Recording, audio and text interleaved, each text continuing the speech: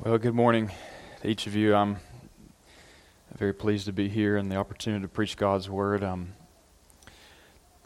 We find ourselves here once again, and like Neil said this morning, oftentimes we don't really understand how blessed we are to be here, but that we're able to come and worship God, and we're not... authorities aren't coming to close the churches down yet, and we're able to have peace and fellowship, and just an amazing display of God's grace that we're here. And so I'm just so thankful for that. Let's, if you would, turn your Bibles to Matthew chapter 5. This morning, we're going to be looking at verses 21 through 26. Have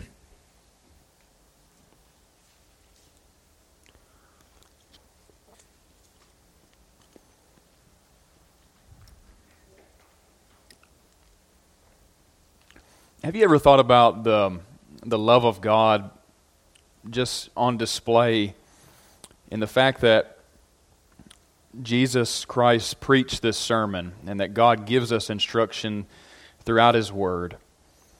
But it's children, your parents instructing you is a display of their love toward you. And the Lord Jesus giving these instructions, this sermon, we have to remember it's a sermon that He's preaching and that He's teaching. Just such a display of God's love toward us that, a parent to not instruct their child, to neglect them, is an abusive parent.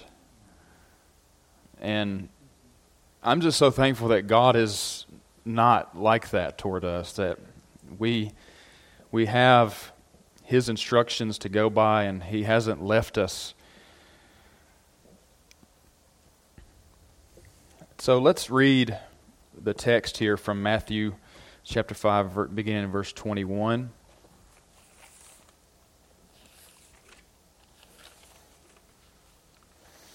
Ye have heard that it was said by them of old time, Thou shalt not kill, and whosoever shall kill shall be in danger of the judgment. But I say unto you that whosoever is angry with his brother without a cause shall be in danger of the judgment. And whosoever shall say to his brother, Raca, shall be in danger of the council. But whosoever shall say, Thou fool, shall be in danger of hellfire. Therefore, if thou bring thy gift to the altar, and there rememberest that thy brother hath aught against thee, leave there thy gift before the altar, and go thy way. First be reconciled to thy brother, and then come and offer thy gift. Agree with thine adversary quickly, whilst thou art in the way with him, lest at any time the adversary deliver thee to the judge, and the judge deliver thee to the officer, and thou be cast into prison. Verily I say unto thee, thou shalt by no means come out thence, till thou hast paid the uttermost farthing.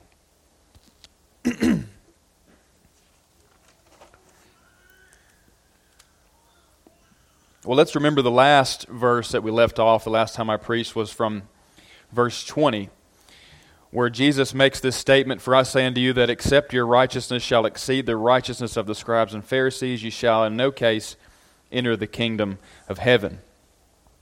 So this is Jesus expounding somewhat on that statement. He's giving an explanation. This is an extension of that statement. And throughout the remainder of the chapter, the Lord Jesus gives His interpretation of the law and expounds on some of the main moral issues that the law of God deals with. Jesus is continuing to illuminate God's standard of holiness, His standard of righteousness. And through the rest of the chapter, our Lord gives 6 examples in which He corrects the false teachings and the false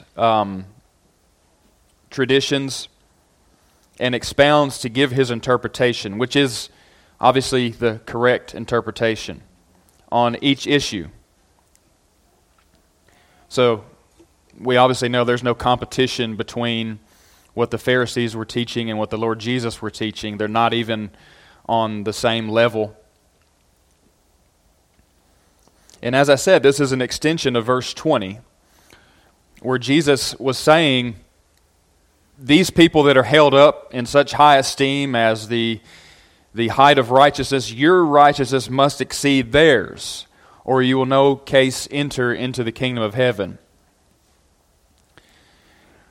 And this statement is more greatly clarified over the course of these 6 examples, which we're going to look at one today in the remainder of this chapter. And at the end of this chapter, Jesus makes another amazing statement where he says in verse 48, "Be ye therefore perfect, even as your Father in heaven is perfect." Again, clarifying what your righteousness has to be, that it has to exceed what perhaps you think or what your perception is about righteousness. And it certainly has to exceed the righteousness of the scribes and Pharisees. The main thrust that we see here on what Jesus is teaching is the fact that we judge according to appearance. God judges according to the inward, to the heart. 1 Samuel 16:7 says, "But the Lord said unto Samuel, Look not on his countenance, or on the height of his stature, because I have refused him. For the Lord seeth not as man seeth, for man looketh on the outward appearance, but the Lord looketh on the heart." This he was referring to when Samuel was sent to the house of Jesse to anoint David as king. And they didn't expect that it would be David, because God said, that's why he says that man looks on the outward appearance, but I judge according to the heart.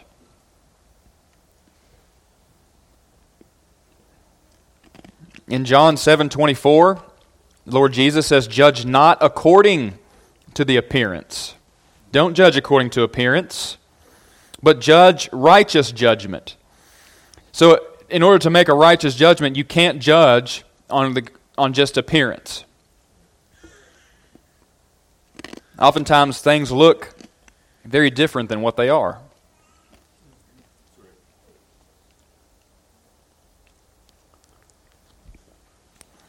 We see an example of, I had to think of this example from Genesis 39 with Joseph and Potiphar's wife.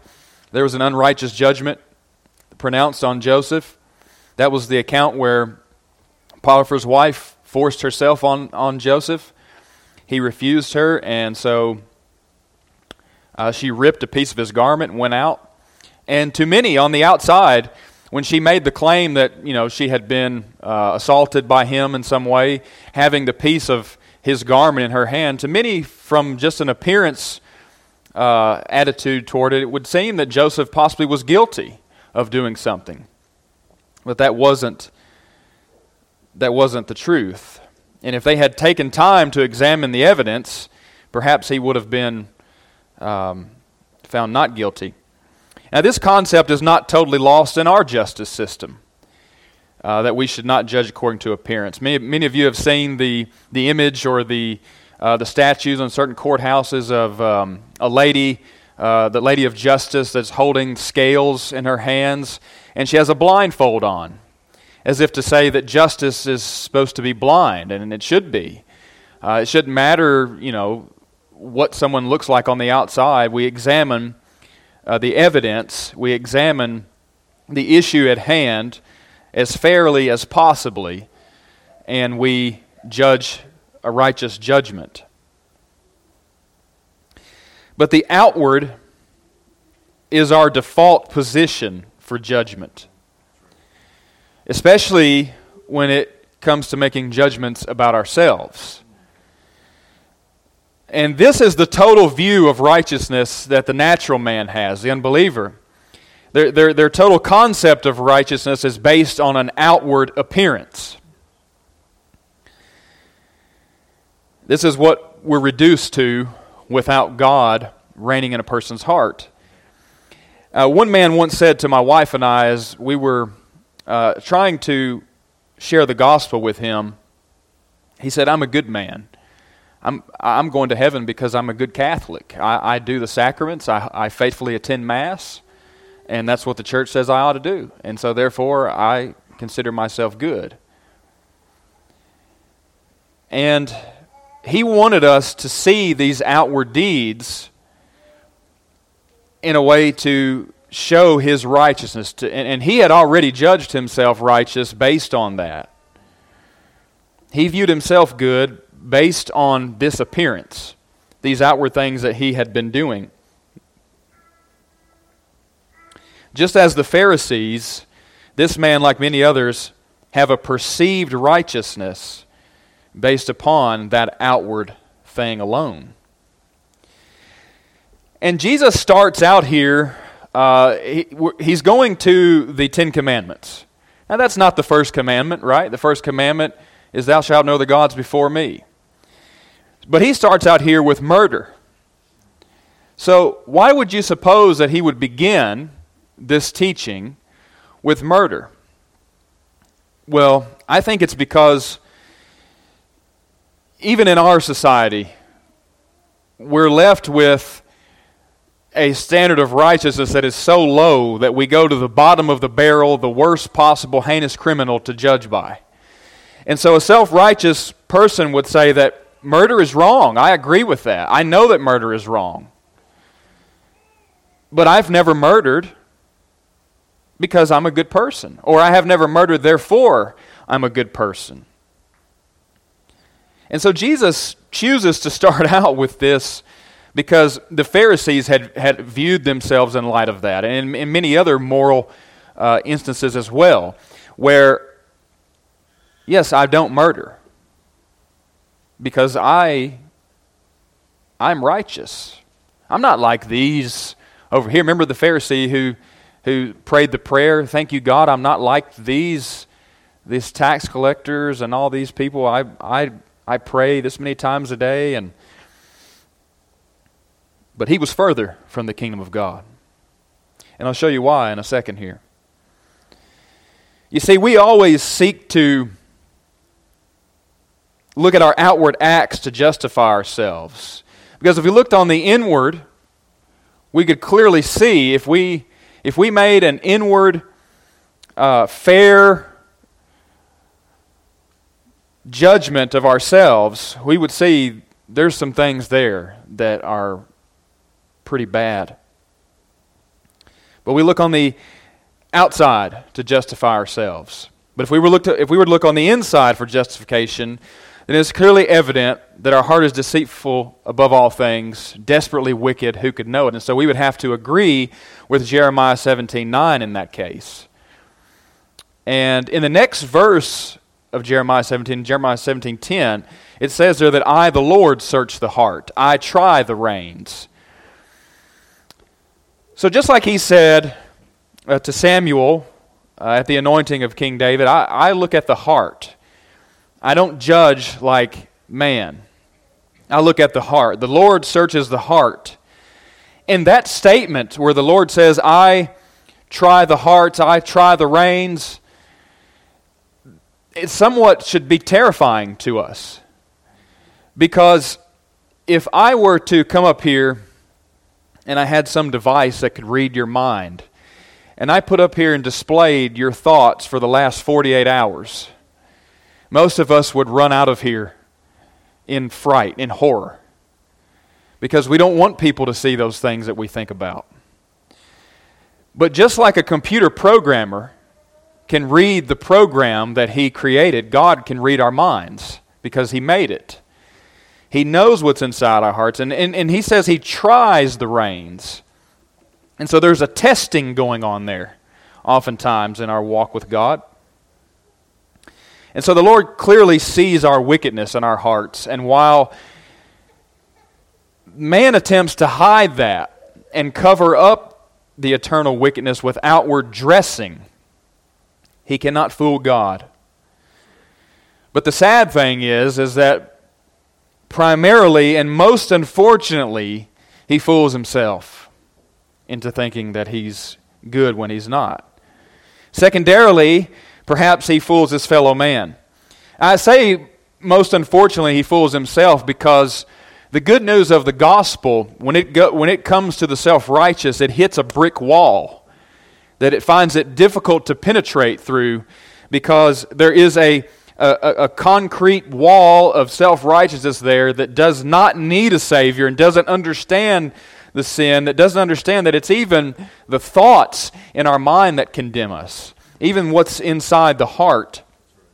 Now, Jesus in this teaching, he tears down that wall of self-righteousness. But the concern of the natural man is primarily how he is viewed by his fellow man and not how he views God or how God views him. So Jesus gives a testimony about how God views us here, that he knows and that we ought to consider this and recognize this in ourselves instead of trying to hide from it. But the natural man is more concerned with how his fellow man views him, as if he could look good enough and well-pleasing enough on the outside to the people around him that perhaps maybe they would vouch for him before God. Just like when there is a eulogy at a funeral and a man gets up and says, "This was a good man, he did many good things in his life." Well, God knows the truth to that. He knows the truth about that. That really means nothing, only serves to maybe comfort some people. And it's not necessarily bad, but much more easier it would be to preach at a funeral, I would say, to someone who was a believer. And so the good on the outside only is able to fool man and in no way God. And most people evaluate their lives and the lives of others based on external things. That's the truth of it. Based on external things. But God is more concerned with the internal than he is the external. And the external deeds of a person is only validated by its representation of what is on the inside. And again, I point back to verse 20, where Jesus says, your righteousness has to exceed the righteousness of the scribes and Pharisees because they had an external righteousness. And Jesus says you must go beyond that. You must have a righteousness that is also on the internal. So don't misunderstand and think that it totally negates outward obedience. But outward obedience is only validated when it is an internal working of God's grace. And it only becomes acceptable to God in that case. Let's look at the verse there in 21. And let's look at the word kill, so that we know what we're dealing with here. You've heard that it was said of them of old time. So Jesus is giving them what they were taught. It's important to note that the Jewish Old Testament was in Hebrew. They did not speak Hebrew at this time. That had been lost after the Babylonian captivity. They spoke Greek or Aramaic. And so they didn't have the scriptures in their own language.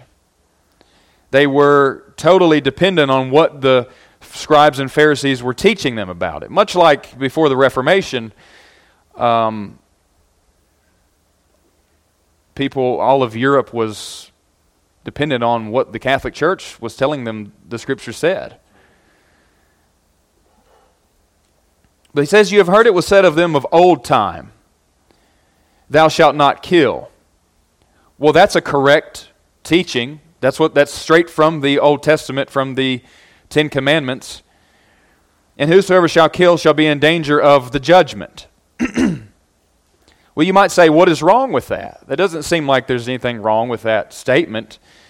Now, first of all, we need to understand the word kill here that's used in this teaching that Jesus gives in verse 21, you'll find it as the Strong's number 5407, which the word is phoneo, which means to murder, slay, or to do murder.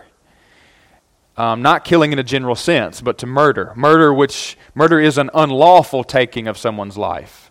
To slay. This as opposed to the word that Jesus uses in Matthew 10:28, where he says, "Don't fear him who can kill the body but has no power over the soul, but I say unto you, fear him who can kill the body and cast the soul into hell." That word for kill is the Strong's number 615, which is apoktino, which is to kill outright, to destroy or put to death in a lawful sense. God doesn't kill anybody unlawfully. He gave life and he has the right to take it away. And so he's saying, therefore, fear God who can kill the body, destroy it. So there is a difference between murder and just an outright killing or taking of life lawfully. And that's what Jesus is talking about here. And that's what comes from the Ten Commandments, is to murder. So that word kill is to murder, the unlawful taking of a life. But it seems like everything he's saying here is true. Thou shalt not kill. Okay, that's good. Whosoever shall kill shall be in danger of the judgment. Okay, got it. Seems like we're all good to go right there, the Pharisees would say. And then Jesus goes on to say, "But I say unto you that whosoever is angry with his brother without a cause shall be in danger of the judgment. And whosoever shall say to his brother, Rakah, shall be in danger of the council. But whosoever shall say, thou fool, shall be in danger of hellfire." So, thou shalt not kill. The Lord begins his expounding of the law with this serious issue, the serious moral issue of murder. And as I said, that's interesting to me because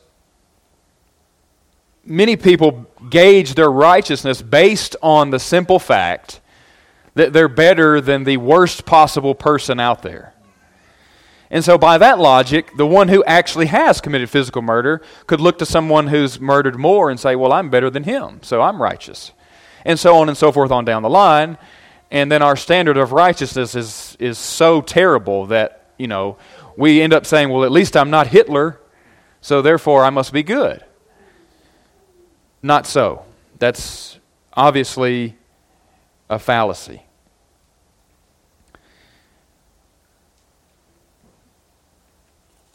But this is what the Pharisees had done.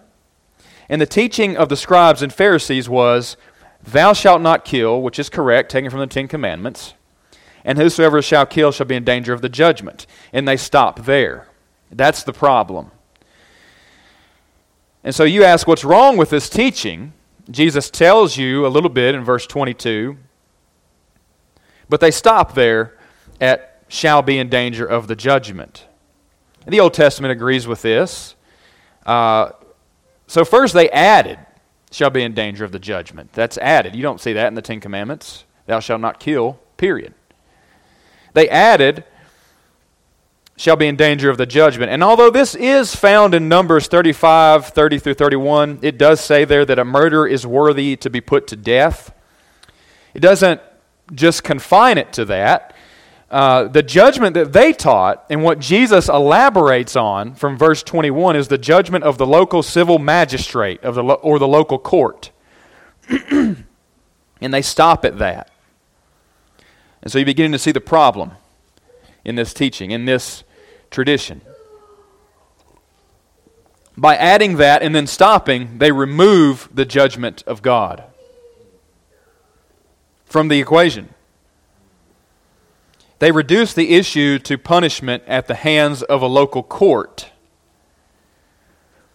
This is just like, many in our society are today. If you have, one may have a friend that becomes angry and, is lashing out at someone. He says, hey man, calm down. You don't want to do this. If you do this, you're going to get arrested and go to jail. The conversation isn't typically, hey, don't do this because you're going to be in danger of God's judgment. No, it's, hey, don't do this because you're going to be in danger of man's judgment, isn't it? That's what people are most concerned about. That's what the Pharisees taught. They negated God's judgment from the equation. And what they took out, Jesus puts back in verse 22, you see. Jesus puts that back in. So they reduce the issue to punishment at the hands of a local court. Secondly, they diminish the command by avoiding the spiritual aspect in the internal issue altogether. They reduce it to only an outward act and left off where does murder come from, and in this way they diminish the spiritual aspect of it. And where does murder come from? Envy, strife, hate. And Jesus adds that back in as well. Because, as the Apostle Paul says, the law is spiritual, but I am carnal, sold under sin. The law is spiritual, and so Jesus makes the point of fact on that. This way, they could say, being not guilty of the physical act of murder, I have therefore kept the law. While at the same time giving themselves a license to be angry without a cause, to be envious, to hate, to slander their fellow man. But no, I haven't committed murder, so therefore I've kept the law. And Jesus attacks that and dismantles it expediently. So this too, the spiritual aspect, Jesus puts back what they took away in the very next verse. So they had the example. They ought to have known this. They had the example of Cain and Abel. That envy is what led Cain to murder his brother Abel. That was the seed that was in his heart, the root there, the eternal issue of envy. He exalted himself above his brother.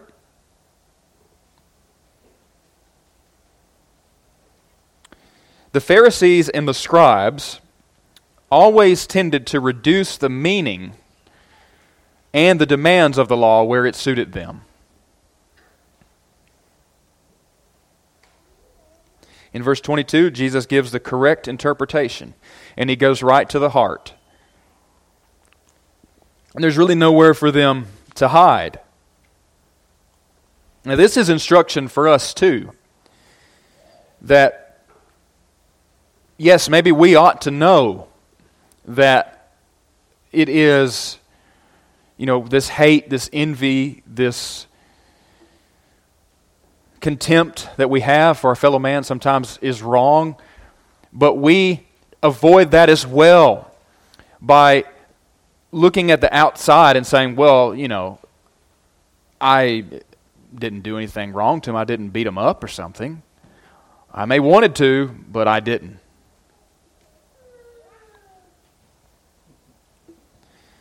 And so that's a tendency and a temptation for us to follow that same path.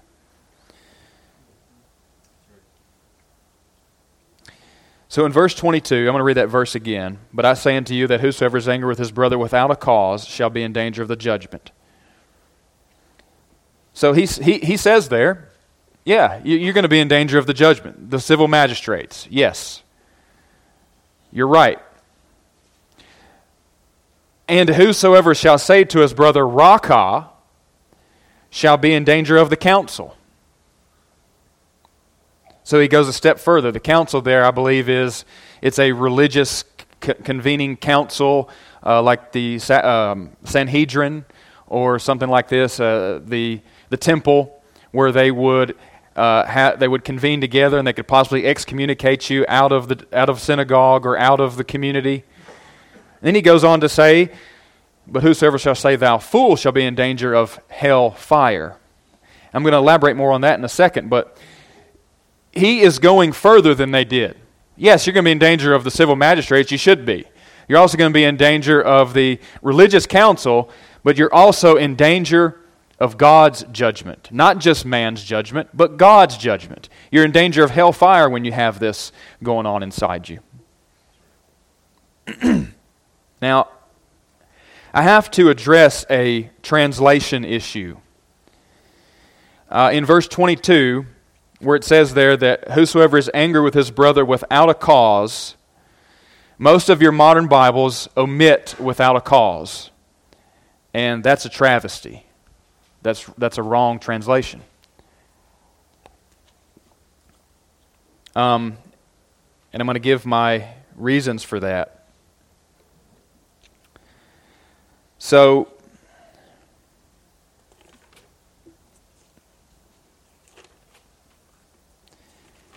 that translation without a cause, if you remove without a cause, you interject controversy and seemingly contradiction to the Scripture.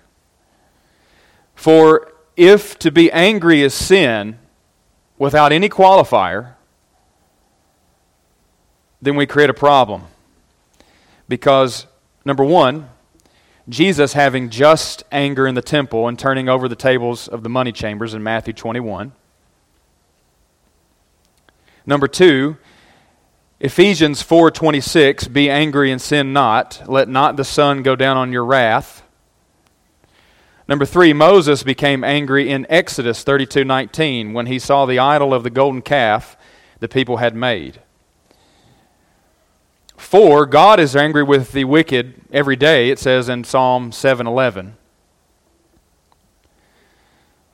Also, there's many other scriptures that go along with that. So, to just simply say, to remove whosoever is angry with his brother without a cause and just simply say whoever is angry with his brother, that's just wrong. Because anger without a qualifier, sometimes we're able to be angry. In fact, the closer you grow to the Lord in sanctification, sin makes you more angry. It does that with God. Sin makes God angry. Just to be angry is not sinful. It's anger without a cause.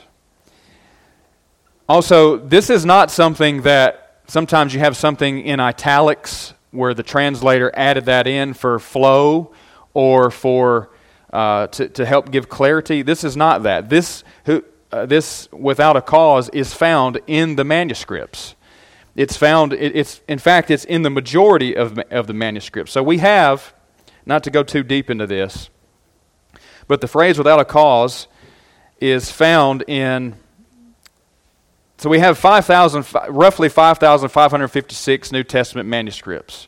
The vast majority include "without a cause" from Matthew 5:22. Only 10 manuscripts reportedly do not contain that phrase. 10 out of over 5,500.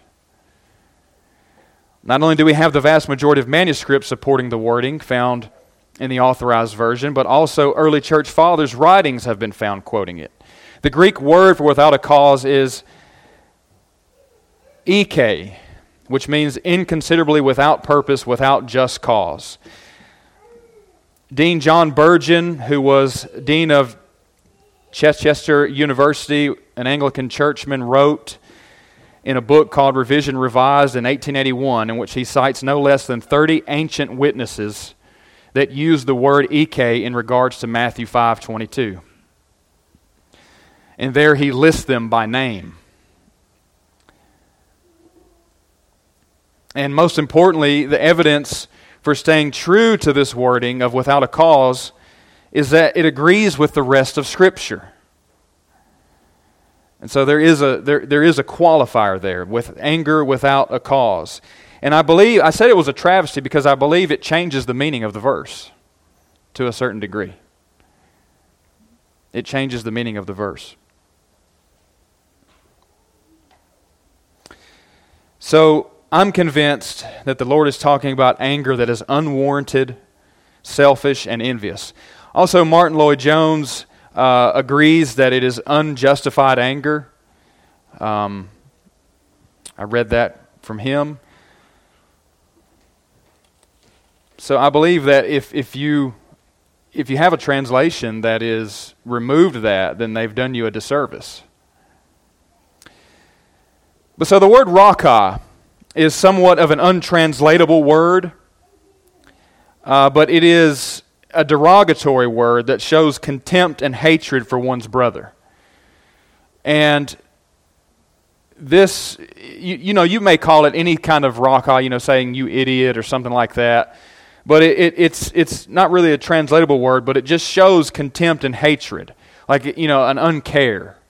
I'm just this guy made me mad, and you may say it or you may think it.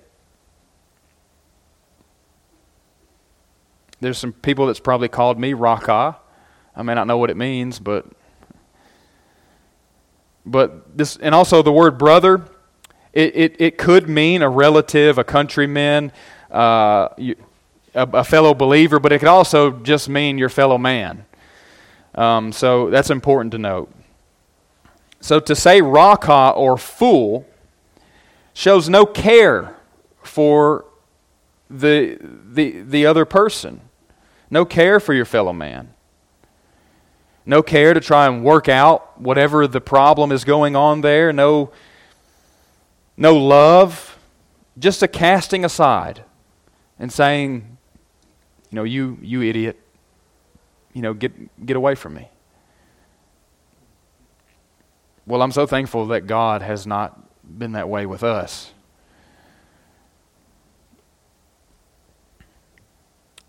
But just a throwing away and a severing of the relationship.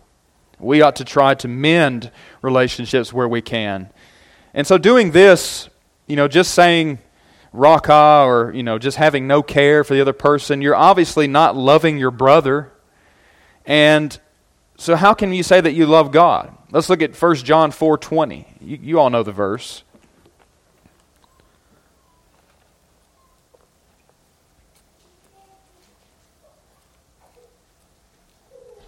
I have to turn there because I didn't write it down.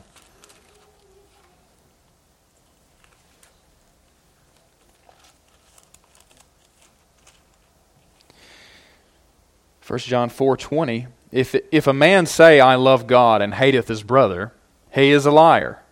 For he that loveth not his brother whom he hath seen, how can he love God whom he hath not seen? And this commandment have we from him, that he who loveth God, love his brother also. It's a pretty simple principle there. How can we say we love God if we don't love the one who's, that we can see, that we're right in front of us? We can't see God. God's a spirit. And, we sing the songs and we give praises to God. But if we hate our brother, if we have contempt for him, then how is it that we can say we love God simultaneously? That's what John is saying there. And that's what Jesus is getting to the point also, that having contempt for your brother shows there's a problem on the inside, and shows that your relationship being broken with your brother could maybe because you have a relationship that's broken with God.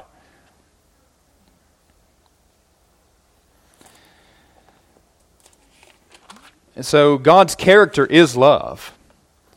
He does not cast us off or throw us away. And when we displease Him, even though we may say or sometimes do something that warrants being called raka by Him, He doesn't. He seeks to rectify the situation and mend the broken relationship. The amazing love of God, He seeks to mend the broken relationship with the most heinous, wicked person. From when we were yet without strength, in due time, Christ died for the ungodly, Romans 5. So this is God's character. And this is what He wants us to exhibit toward our brother. He doesn't call us raka, instead He calls us His child. And desires our relationship with Him to flourish. Not to be dissolved.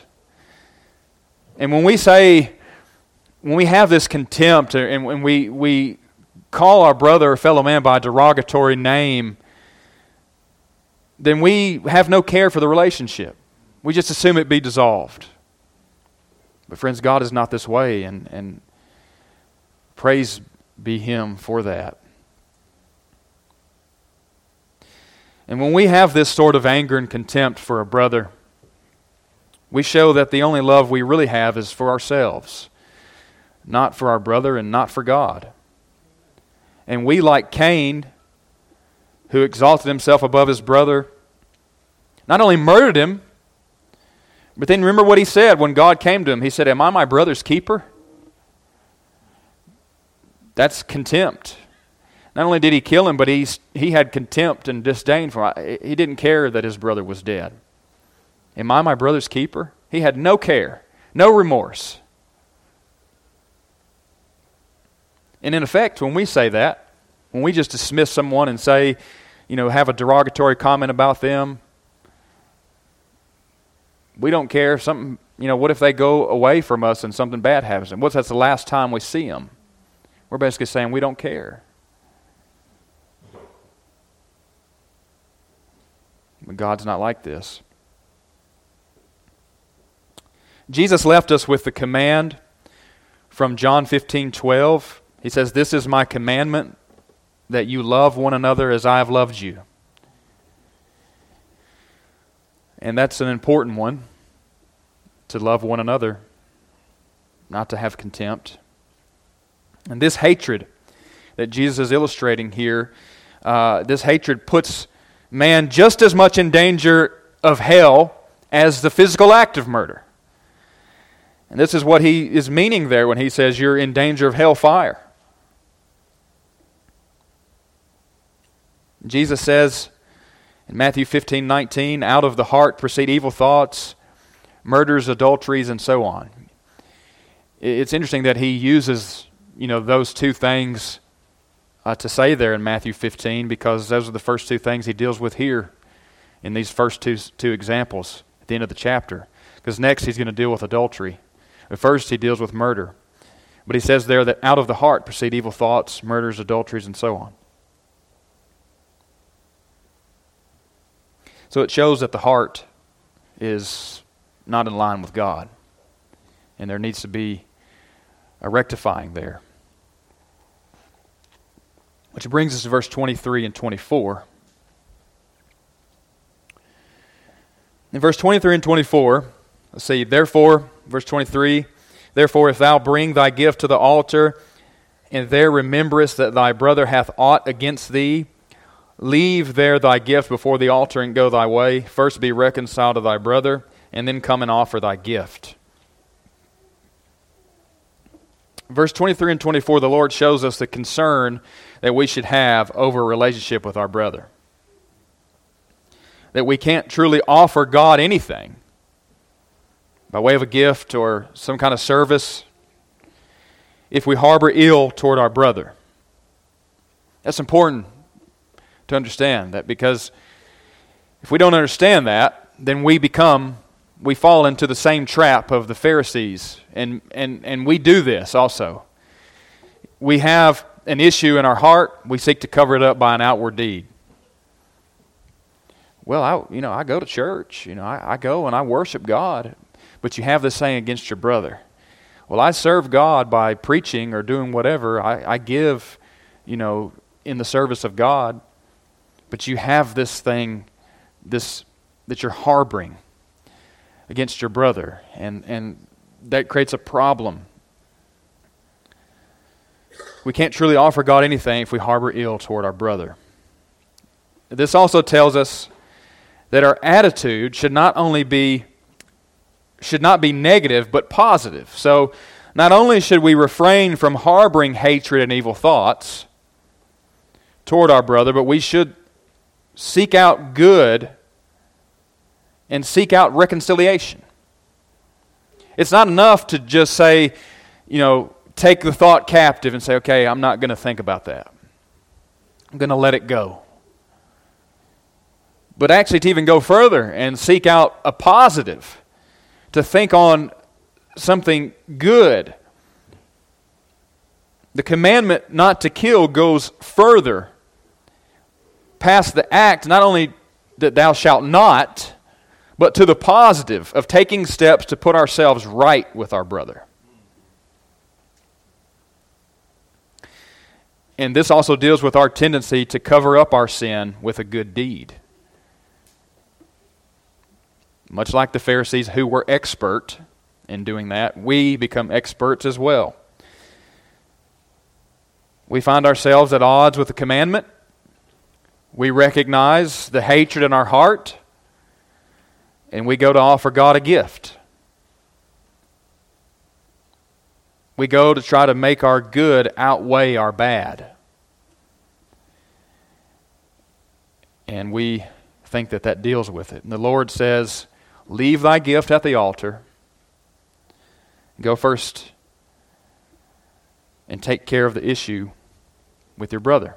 Deal with that issue first and then come back. Notice it isn't even if it's the other. It is even if it is the other party.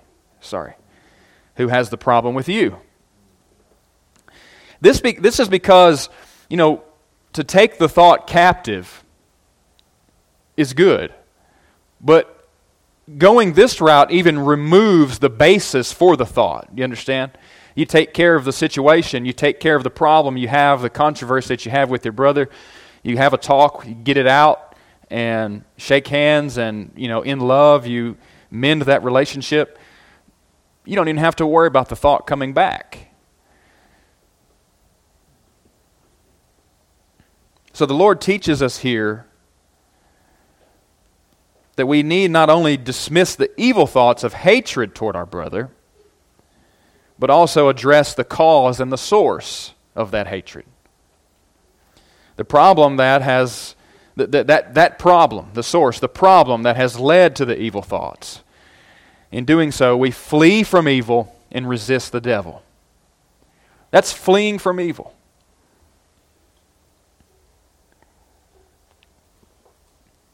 And resist the devil and he will what? Flee from you. Put him to flight.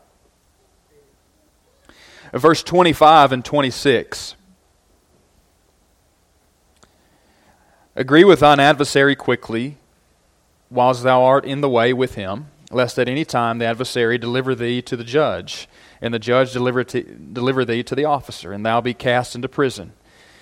Verily I say unto thee, thou shalt by no means come out thence till thou hast paid the uttermost farthing. These two verses indicate to us the sense of urgency that we must have in dealing with these things. Not to put it off. Not to procrastinate. Not to have this idea of, well, I've got better things to do. This is difficult. It's a difficult thing to tackle.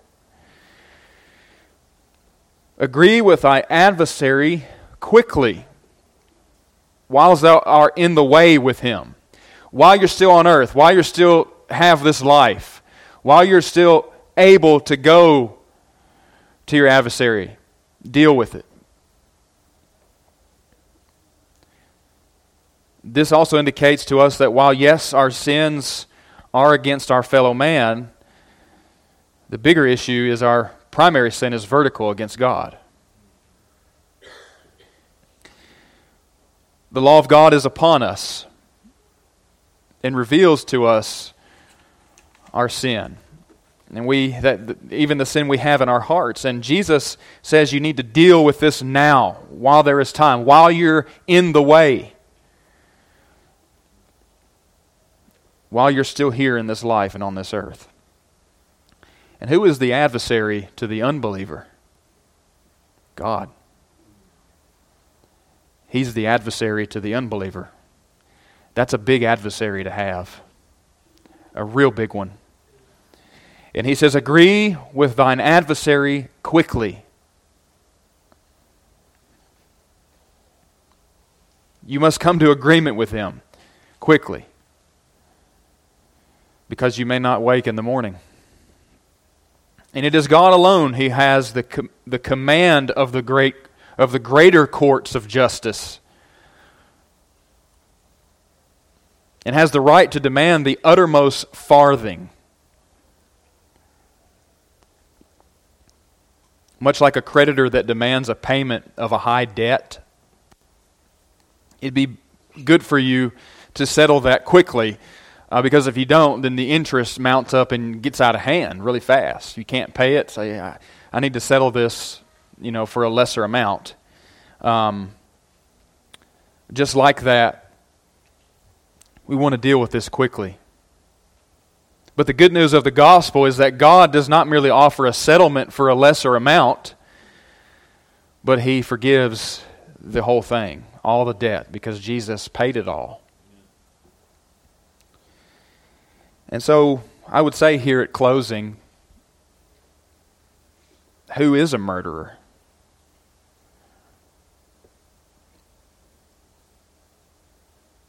I think the question Jesus answers very full.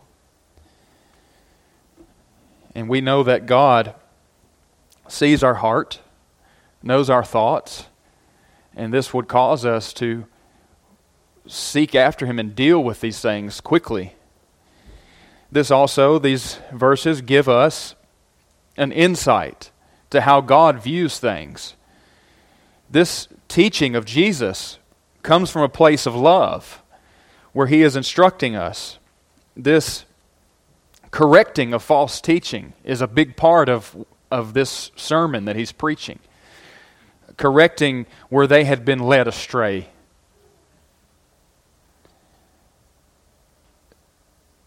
And so the love of God is prevalent here. The danger of the judgment of God is prevalent here. But we know that God is gracious to us, and He offers that forgiveness to everyone who would come and call on the name of Christ. And so we have to consider these things in light of that. That Jesus is suffering on the cross. You know, he's teaching this prior to that, of course. And so He's really, in His teaching on the Sermon on the Mount and through the rest of the Gospels, He's paving the way for the purpose of why He had to die. But He is able to forgive it all. And so we look to Christ as our source of righteousness, because we too have committed murder. God bless you.